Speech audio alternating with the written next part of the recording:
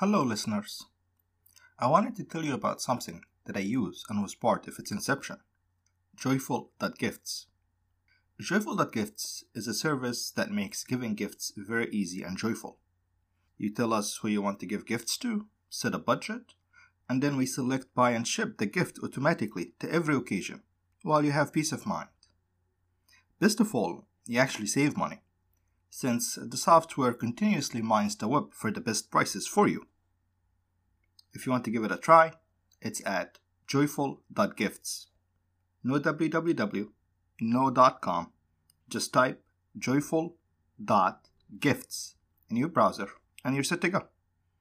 Thank you. Hello, and welcome to the History of the Cards. Bonus Episode 7 The State of the Union.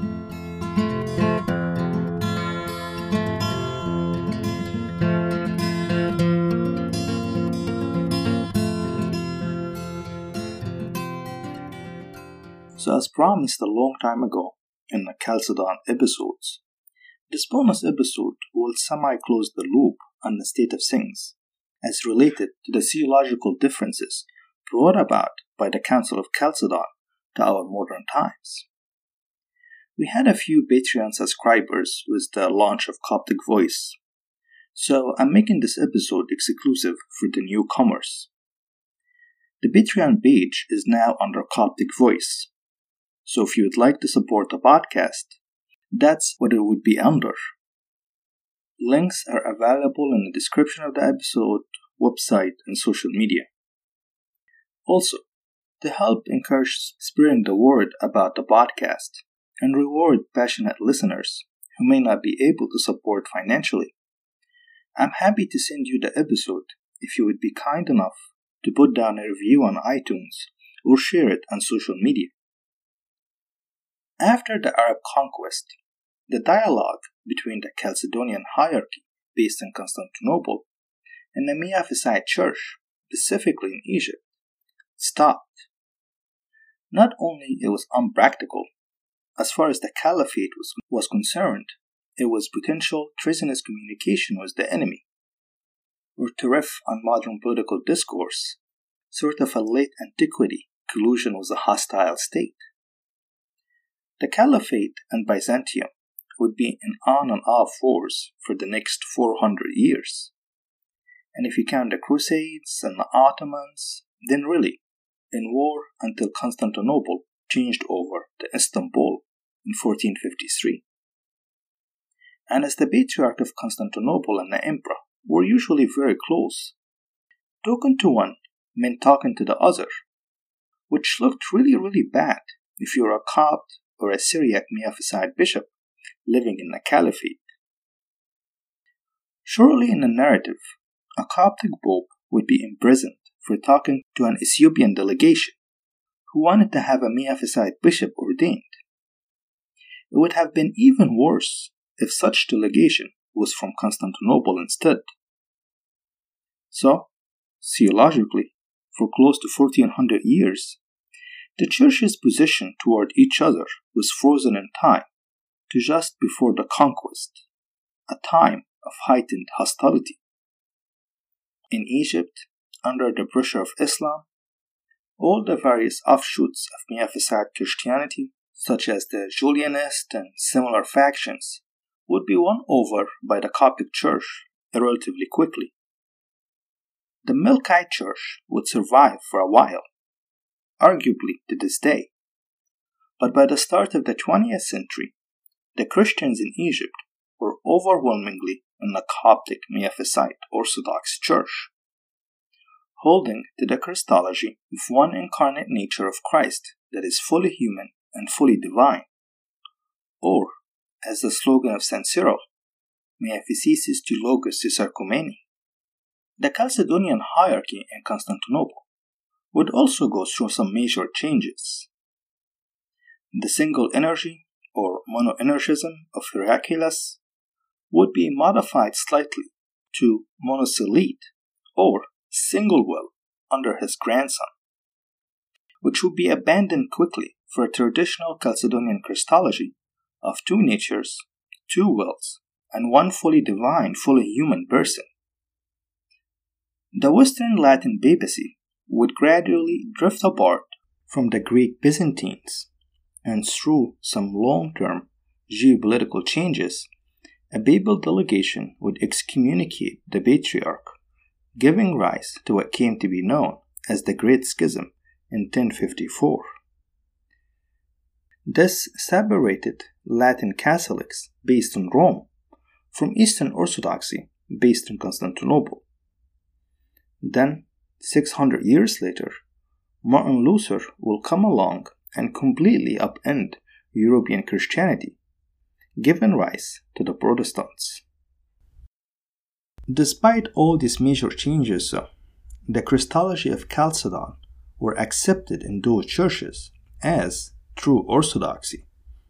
Two natures, two wills, one fully divine, fully human person. In the Miaphysite camp, dialogue between the different churches was difficult, so different practices eventually developed. But the union based on Miaphysite Christology held up. After two world wars and a reshaping of the Middle East by colonial powers by the 1950s, there was 5 Miaphysite hierarchies: Coptic in Egypt, Jacobite in Syria, the Armenian Church, the Ethiopian Church, and a small church in India. The largest by far was Ethiopia. Compromising more than half of the Miaphysites was the Coptic Church at a distant second, with numerically about 25% of the Miaphysite Christians.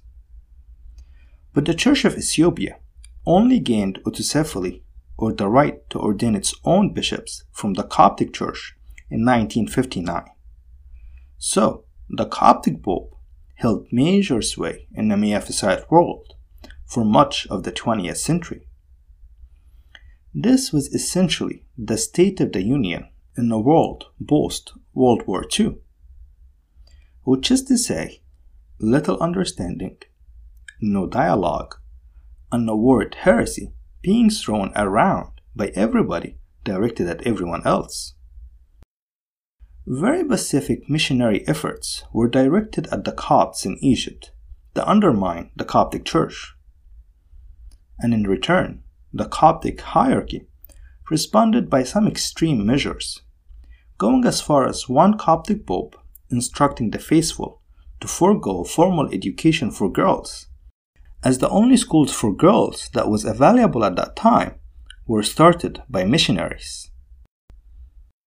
Fortunately, in the same time, things like the United Nations, globalism, and very importantly for our discussion, communism were reshaping the world.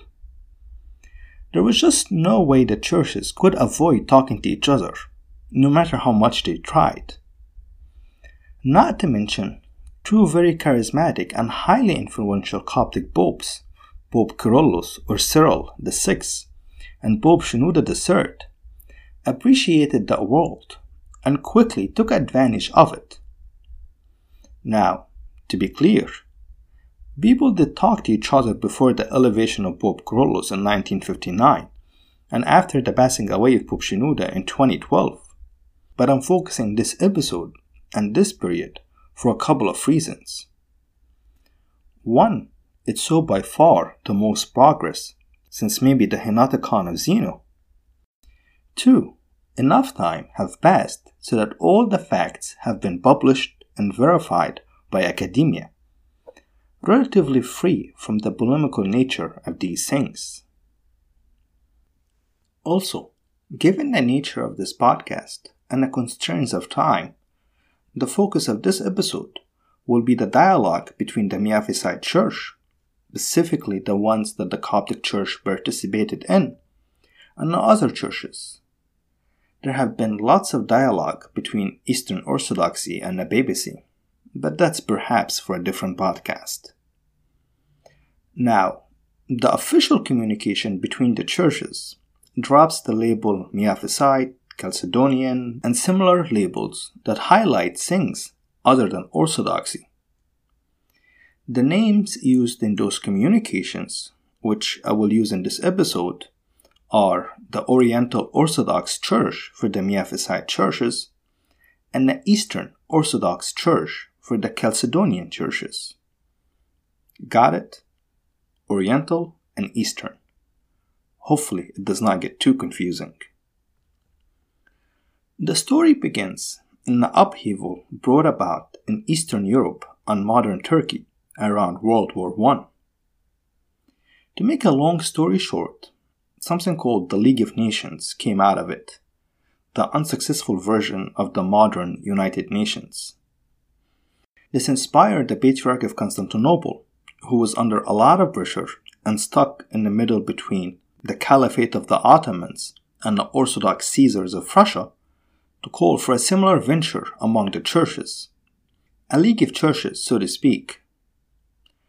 Two Protestant organizations, one Lutheran in Sweden and one Episcopal in the US, took notice and started laying the groundwork for such an organization. It took another 20 years, in the conclusion of World War II, for the League of the Churches to come to life, and it was called the World Council of Churches. Now, the World Council of Churches has a fascinating history, and its relationship with communism, the KGB, and the Catholic Church can have its own dedicated 100+ episode series. But what is important to us is that it brought Orthodox theologians from the two families together in a non-hostile environment. Specifically, a certain Nicholas Nisioros from Greece, a theologian, an Olympian, and a professional basketball coach, sorry if I messed up the pronunciation, and Paul Varghese, later a bishop in the Indian Miaphysite Church. There, it quickly became clear to them, just as I hope it is clear to you as you have listened to this podcast, that both sides are really saying the same exact thing Christology-wise, but using different terms. Now, these guys, Nicholas and Paul, did something very, very difficult, and that's why I had to mention their names. They deserve to be in a historical record. They convinced the Oriental and the Eastern Orthodox hierarchies to sit down and talk about the differences in an informal setting, and maybe take some discreet steps toward union. Yeah, they went to their bishops and somehow convinced them that what the great theologians of the 5th and the 6th century, Severus, Akakios, Sergius, and Saba, could not do, they will be able to do it now. What the great Justinian, Zeno, and Heraclius utterly failed at, they, under the shadow of communism and Islam, now could do it. Both of these great men have passed away, but I put up links to their Wikipedia pages on the website and social media. I would like to dedicate this episode to them. Paul Varghese, or Bishop Paulus Margregorius, and Nicholas Nisioros. Do not forget their names. But anyway, their efforts culminated in an informal meeting in Denmark in August 1964. The official published result was, and I'm quoting word for word here, in our common study of the Council of Chalcedon, the well-known phrase used by our common father in Christ, Saint Cyril of Alexandria, mia physisis or mea hypostasis to theo logos sarcomene, with its implications, was at the center of our conversation. In the essence of the Christological dogma, we found ourselves in full agreement. Through the different terminologies used by each other, we saw the same truths expressed. Now, this is a major breakthrough. Since the Arab conquest, the air quotes correct view in Eastern Orthodoxy was that the Miaphysites were heretics who followed Eutychius in saying that the divinity of Christ swallowed his humanity, i.e., Monophysites.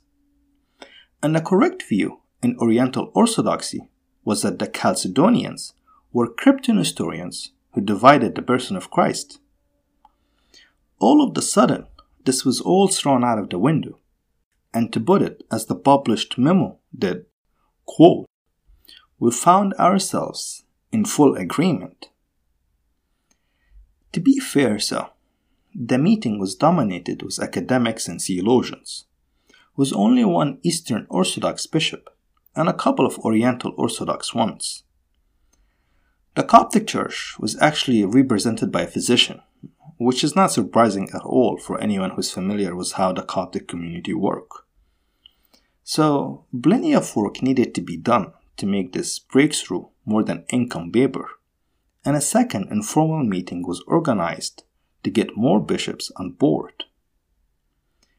3 years later, this meeting was organized in England with more attendance. Again, everyone agreed that the faiths between the two families are the same. As the official documentation put it, quote, "Those who speak in terms of two do not thereby divide or separate. Those who speak of terms of one do not thereby commingle or confuse. That without division, without separation of those who say two, and that without change, without confusion of those who say one, need to be specially underlined in order that we may understand each other." Also, the meeting put forward a couple of concrete steps to take as well, and started organizing for the next meeting. This meeting saw the attendance of Bishop Samuel from the Coptic Church, who served as the connection between the Coptic Church and the outside world. So clearly, progress was being made. The third meeting happened in 1970 in Geneva was more of the same. Quote, "We have become convinced that our agreement extended beyond Christological doctrine to embrace other aspects also of the authentic tradition.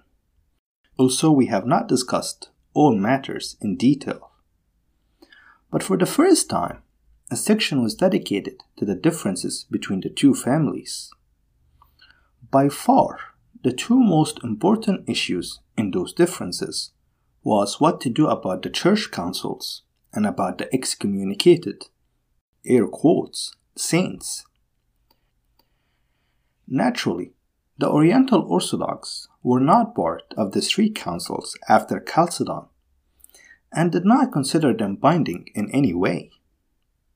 They were happy to drop Ephesus II, or the Robber Council, and keep only the first three, Nicaea, Constantinople, and Ephesus.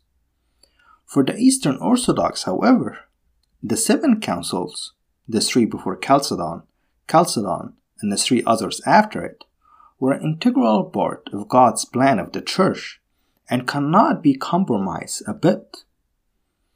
Additionally, those councils excommunicated Severus, Dioscorus, Timothy the Cat, and a host of other Miaphysite saints.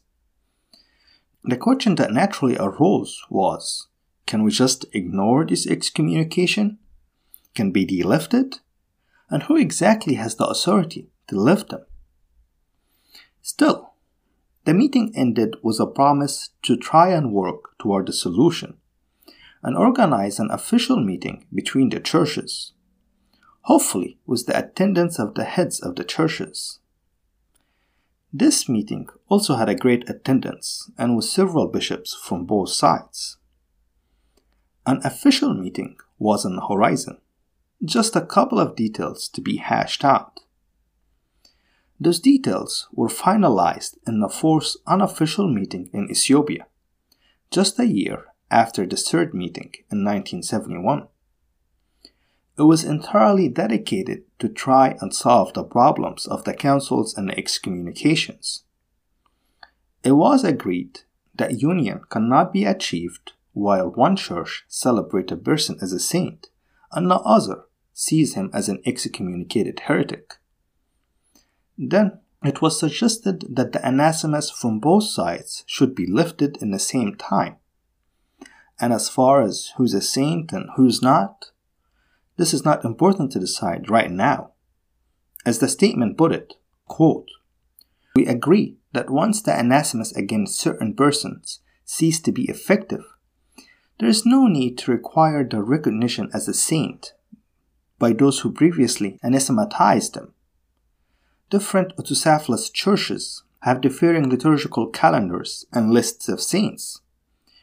There is no need to impose uniformity in this matter. The place of these persons in the future united church can be discussed and decided after the union. As far as who can lift those anathemas, well, the statement was a bit ambiguous. Quote, "Who has the authority to lift these anathemas? We agree that the Church has been given authority by her Lord both to bind and to loose. The Church that imposed the anathemas for pastoral or other reasons of that time has also the power to lift them for the same pastoral or other reasons of our time. This is part of the stewardship of the Church." But does the Church here mean another ecumenical council? A local council/synod? The head of the Church by himself? What happens if the churches within the families had different opinions? One calls for an ecumenical council, while one sees that the patriarch opinion is sufficient. I hope you can see the problem here.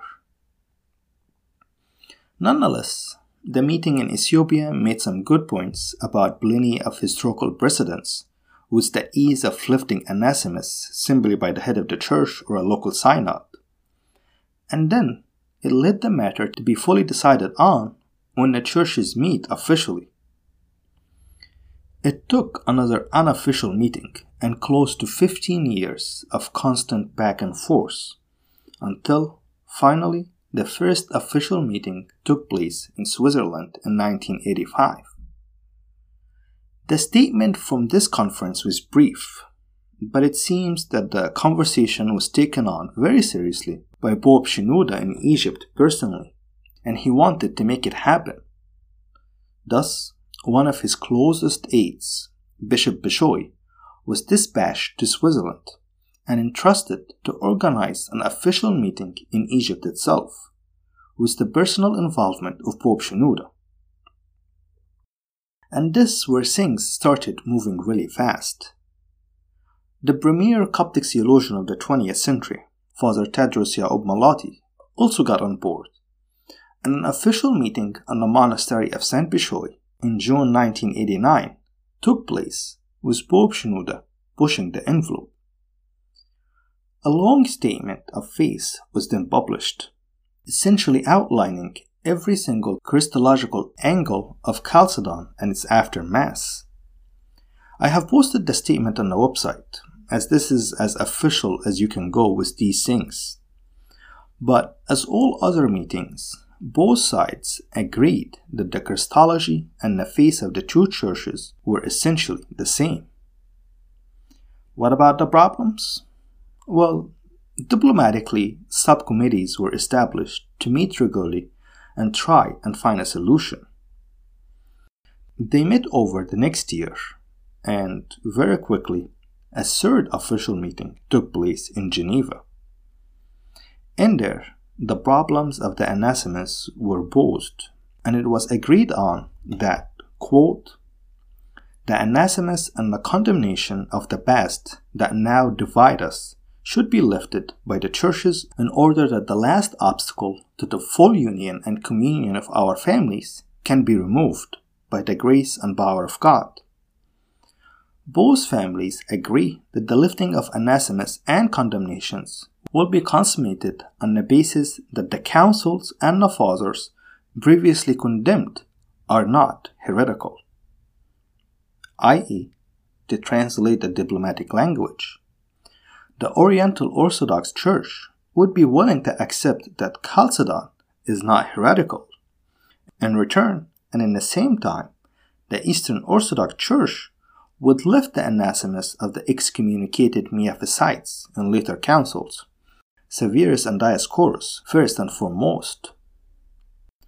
Both sides understood that this does not mean that Chalcedon would be a binding ecumenical council for the Oriental Orthodox Church, or that Severus would be considered a saint in the Eastern Orthodox Church. No, it really just meant dropping the problematic heretical labels. More importantly, it issued very specific steps in what should happen next, and they are: 1. The Eastern Orthodox should lift all anathemas and condemnations against all Oriental Orthodox councils and fathers whom they have condemned in the past. 2. The Oriental Orthodox should at the same time lift all the anathemas and condemnations against all the Orthodox councils and fathers whom they have condemned in the past. 3. The manner in which the anathemas are to be lifted should be decided by the churches individually. This last recommendation is ultimately what collapsed the whole thing. Pope Shenouda, within 2 months, summoned a special session of the Coptic Synod, and they ratified the agreement and sent a letter to the Eastern Orthodox representative. The Coptic Church has put forward that once the Eastern Orthodox ratify the agreement, then the 1500 years problem of Chalcedon would finally be solved. Unfortunately, the agreement was never ratified by the Eastern Orthodox. The reasons behind this is a bit of a mystery, as no one have ever put down the reasons why on paper, except the Eastern Orthodox monks of Mount Athos. Mount Athos is essentially a very special monastic enclave in Greece, where they maintain political independence and in theory answer only to the Patriarch in Constantinople. But really, for the most part, they do their own thing. The reasons why they opposed it comes down to the fact that lifting the anathemas undermined the spiritual authority of the ecumenical councils. Both Orthodox churches upheld the theological belief that the Holy Spirit guides the church through those councils. So, according to the monks, if we disregard the anathemas, we are either opposing the Holy Spirit or we are saying that the Holy Spirit was not there. They, as far as I can tell, are the only people who put their opposition in writing. But still, while the monks at Athos are spiritually influential, they are a very tiny minority of Eastern Orthodoxy. On their own, they cannot explain the dying of the agreement. The other reason, and proceed with caution here, as this is partially speculation on my part, is the collapse of communist Russia. Going through the names of all the folks who signed those agreements, the Russian Orthodox Church representation was either light or non-existent, which makes sense as the USSR was not very big in organized religion. But at the time of the finalization of the agreement, in late 1990, early 1991, the USSR was dying quickly, and the previously absent Russian Church was coming to life. When Soviet Russia finally collapsed completely in December 1991, almost overnight, the Russians were back big time in Orthodoxy, and all those agreements that were carefully written and disseminated became irrelevant.